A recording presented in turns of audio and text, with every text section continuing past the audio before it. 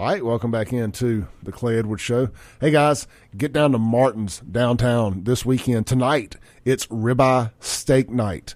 And also playing live, Tyler Flathall and the Forgotten Few. Got a really cool logo here on their flyer. It looks kind of got a acoustic Guns N' Roses kind of vibe to it. Not quite sure what kind of music it is, but the logo looks great, so maybe the music is too. Don't forget, coming up next weekend on the 20th, Jackson's very own, one of our success stories, The Weeks, will be live at Hallowell's on their Dear Bo Jackson 10th anniversary tour. So check them out, The Weeks, next weekend at Martin's downtown. Get down there today for the Blue Plate lunch. Sean and I ate there yesterday. Got the country fried steak again because it's so good that I'm scared to try anything else on the menu. And Sean got the hamburger. Today's lunch special is fried chicken. Look, let me just tell you, anything fried at Martin's is good. Just say to heck with the diet. Don't worry about the carbs. Go to Martin's, get something fried, or try the ribeye steak tonight. You can check them out online, Martin's downtown, jxn.com. Go enjoy the patio. Go enjoy all the football games this weekend on the big screens, indoors, outdoors.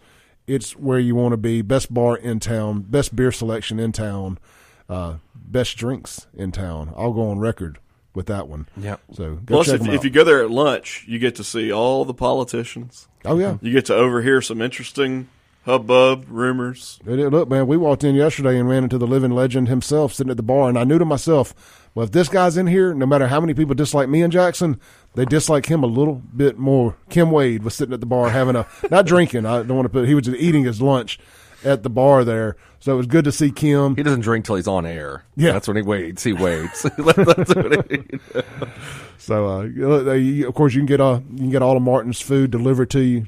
All that information is there on their website, Martin's Downtown, jxn.com. All right.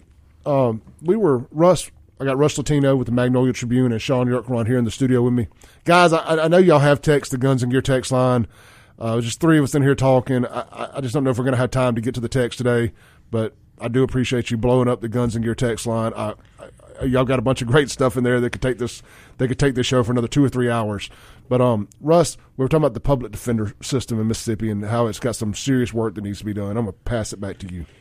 Yeah, so, I mean, the U.S. Constitution, at least as the Supreme Court has interpreted it, guarantees somebody right to an effective assistance of counsel. And it's supposed to be provided by the state, not the county. And typically the way that works is that states have been tasked with, and the Supreme Court has tasked states with, hey, you've got to develop a system to make sure that people have access to counsel. Most states do that in sort of a centrally controlled system where the state itself administers, or the state partners with local jurisdictions, right, to make sure that there are attorneys in place. Mississippi's got a system that's almost exclusively local. We have an Office of State Public Defender, but they don't do what the State Public Defender does in every other state, pretty much. So it's almost exclusively local. And what happens is that a judge will appoint an attorney to represent a defendant, but that happens at the point of indictment, right? And so you've got this sort of dead zone between when somebody gets arrested and when somebody gets indicted, where in Mississippi, there's no access to counsel. The end result of that is in a lot of cases, you got people sitting in prison for a year, 2 years, even 3 years, some of these folks, not having representation that can help them get out, that can help them get their bail reduced, that can force a speedy trial, which is another constitutional guarantee. And so you've got folks sitting in prison who have never even been indicted for a crime for that length of time. And my whole thing is not that, hey, people who commit crime shouldn't be prosecuted. By all means, prosecute them, but do it in a way that doesn't deprive them of their liberty before they're ever convicted or indicted with something, right? And so the system's been set up in a way where that's not happening. Candidly, I think there are a whole bunch of constitutional violations floating around out there. So 2 years ago, I filed a rule change with the Mississippi Supreme Court that basically said that there should be continuity of counsel, that from the point of arrest through trial, you should have access to an attorney. And the Supreme Court actually ended up putting that rule into place. But what it's forced is the system's not ready for it. Yeah. So the hearing that you were in yesterday really is sort of a reaction to the change in the rule, where it's like, oh gosh, now we've got to modernize our system so that we can actually live up to this rule. And so I credit Nick Bain, who's obviously on his way out, but a good guy, for holding that hearing yesterday. Yeah, congratulations to him. Actually, I wanted to say that yesterday about, that's a guy that actually stood up for what he believed in, and we just need more of that. I Absolutely. really respect him for that. Well, he's going to start being a regular on the show, Is he? too. So, yeah, we're going to have Nick on here a good bit moving forward. So we'll get to talk about some of that stuff. Cool. Sean, what's your thought? I mean, this is really something that's near. Yeah, and it's dear in to your my heart. wheelhouse, right? I kind of saw this for so long. Well, I tell you what, I think some of my best friends in the world are public defenders. That's kind of what happens when you work at the DA's office, and it's not this whole law and order thing where you think everybody hates each other, everybody's kind of buddies, and they're overworked. I mean, the ones that in Hinds County, they have so many cases that it's tough for them to deal with. Well, and yeah, we're talking about what Russ is talking The about. Hinds County public defender was saying yesterday that she's so under budgeted that she's losing all of her best and brightest up and coming public defenders to the Hinds County DA office because they can make like $35,000 more a year or something. What I was told is that the Hinds County, I think their public defender's office pays around $60, which is higher than they used to. I believe that's right. Somebody could probably correct me. I know the DA's salary moved up to around $120, assistant DAs. Yeah. So it's a significant difference there. And the problem is, like Russ is saying, would we face it? I think Hinds County is probably the biggest offender of this. Is about the amount of people that were stuck in pretrial detainees out in Raymond. You'd have the 2-3 years. Well, the public defender's office doesn't have enough people to go out to sit there in Raymond and talk to these guys that are just arrested for armed robbery or auto burglary, or they're there on a whatever. I mean, so that's a really difficult thing to do. They don't have the staff for it. There's just no way they could do that. And I think I remember when Russ did the rule change, when he posted about it a couple of years ago, I thought it was a great thing because that needs to happen. If there was sometimes, I remember Allison Kelly, she won't mind me bringing up her name. She was real good about this. She'd go out to the jail and people that were arrested and not indicted yet, she'd say, hey, let's go work up a bill of information. Let's plead them out. And we do that all the time. We would get these guys out of jail, especially on nonviolent crimes. It was a lot easier to do that. And so she would go out there and bring me all these cases. Like, we got, 10 dudes that haven't been indicted. Like, let's just plead them out. If anybody knows what a bill of information, simply, it's basically you're waiving indictment and you're pleading guilty. You're agreeing to plead guilty to, an indictment without the grand jury is the best way I can put it. And so we do that.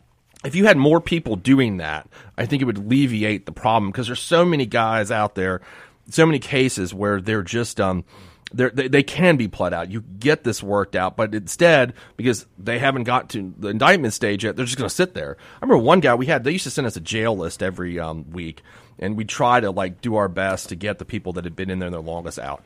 Some guys in there, though, you'd have a murder charge, which is not easy to work out. You can't just plead a murder charge on a Friday. You got to call victims' families. You got to make sure everything works out. It's a lengthy. It's not an easy process. That's why so many of them go to trial, because and I think if you were able to do that, where you could bring in those cases that are sitting there with more public defenders, you'd alleviate that jail problem a whole lot. But there were some people. That's where I was going with it.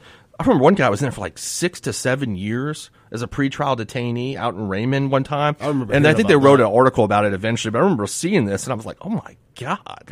How is this guy? How is this guy sitting down here for 6-7 years?" But they would just get lost in the indictment process. Now I've heard Jody's office is actually doing a pretty good job with this in terms of getting things in and out. I was talking to somebody the other day about it, and they're actually indicting things faster than our office was. Knock at us, but. Because of the people would sit out there and it was horrible. So I think this is just a great thing. I think they need to put as much money in the public defender system as we can, and it should be equally funded with the DAs. The pay should be the same as assistant DAs. I don't understand why. I mean, I told you this. We were walking out of the Capitol yesterday, Clay, and let's just be honest. The reason the assistant DAs get paid more is because everybody loves law and order, right? It's easy to run on that. You can say, we're tough on crime. Let's pay the assistant DAs. Let's pay the cops.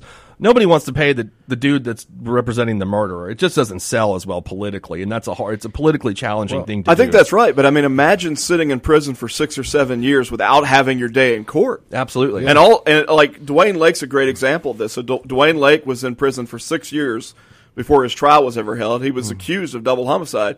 He was acquitted, right? The jury found him not guilty of those crimes. Mm-hmm. But in the process of sitting in prison for 6 years, waiting for his day in court, he lost his job, he lost his wife, he lost his kids. All those years of his life just sitting there? Right. I mean, at some level, it's not a question about whether or not we should be prosecuting people who are guilty of offenses. We should. Yeah. And not providing for a public defender, not giving people access to effective counsel, prevents the administration of justice. Absolutely. Absolutely does. And I think, most prosecutors are on the ones I know are on board with this because I used to joke around, Clay, that, prosecutor, when you're in the criminal defense system, prosecutors and defenders are kind of like, I used to call us minor league baseball players. We get traded all the time. Like one day you're an assistant DA, the next day you're a public defender. It just kind of works out that way. So everybody understands the system, the way the system works out. And I think everybody agrees that they should be paid the same. And why this hasn't been done, I think, goes to what I was saying, that it's a political thing. It doesn't sell soap the way paying law enforcement does. So hopefully that'll change now. And that's maybe a good thing about some things moving to the left a little bit on criminal justice reform is because the right has picked up, I think I told Russ this the other night, the right has picked up this mantle too. It's like an issue we agree on, that criminal justice needs reform, that we need reforms in this system. And I see both sides kind of pushing that. I mean, President Trump signed that. Yeah, no, I'm a huge supporter of some criminal justice reform. And, I made the point. Say you're a law-abiding citizen and you have to defend yourself in a life or death situation, and you end up on trial. Not all of us can afford a John Coletti or a Merida Coxwell. No. I would have to have a good public defender, and if I firmly believe I'm innocent, I need a good public defender to defend me. That could be any of us. It ain't just. I know the conservative viewpoint is shouldn't have effed around, shouldn't have found out. Well, what about the innocent people who are being falsely accused? Yeah, I mean, and then, we were talking about the break about the crack epidemic, remember? Yeah. A lot of these laws that we have, and you guys know this, was in 1995 we passed this thing called Truth in Sentencing, and it was a reaction, I think it was 95, a reaction or overreaction to the crack epidemic. Because what our parents' generation faced in the 1980s was a significant crime problem that they dealt with in the 80s in response to that thing. And I think that was just just like anything else in politics or whatever, there's going to be a massive overreaction. Let's do this. So they passed all these laws. Like prior to 1995, you could be convicted of murder and you were parole eligible after 10 years in Mississippi. That was the law. After 1995, it was, life or bust at that point. So, I mean, like I said, those were reactions to those. And they changed that a bit in 2014, which I forget. I think it's House Bill 585, something like that. I can't remember the name.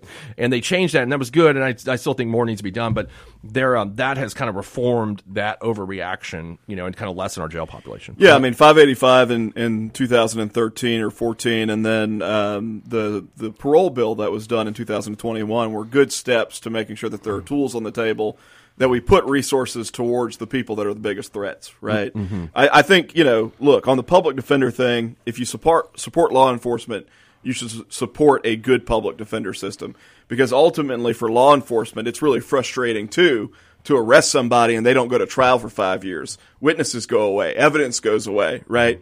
The speed of time that you bring somebody to trial also affects the potential efficacy of a prosecutor. Yeah. Well, the money we're wasting housing them in the meantime, too. 100%. Could pay for the bump in the pay for the public defenders. And if you're a fiscal conservative looking at it going, okay, somebody sat in prison for 6 years before they went to trial. Yeah. Or sat in jail, rather, I should say, for 6 years before they went to trial. We were paying to house that person for 6 years. They were ultimately acquitted, right? What's the average? Like $70,000 a head, something like that. It's not quite that expensive, but it's expensive. It's expensive. Yeah, so I mean, it's a lot of money, and it's on the sheriff's budget. It's a lot of county money because they're sitting in county jails. Yes. Yeah. All right, let's take a break real quick. We'll be right back on the Clay Edwards Show.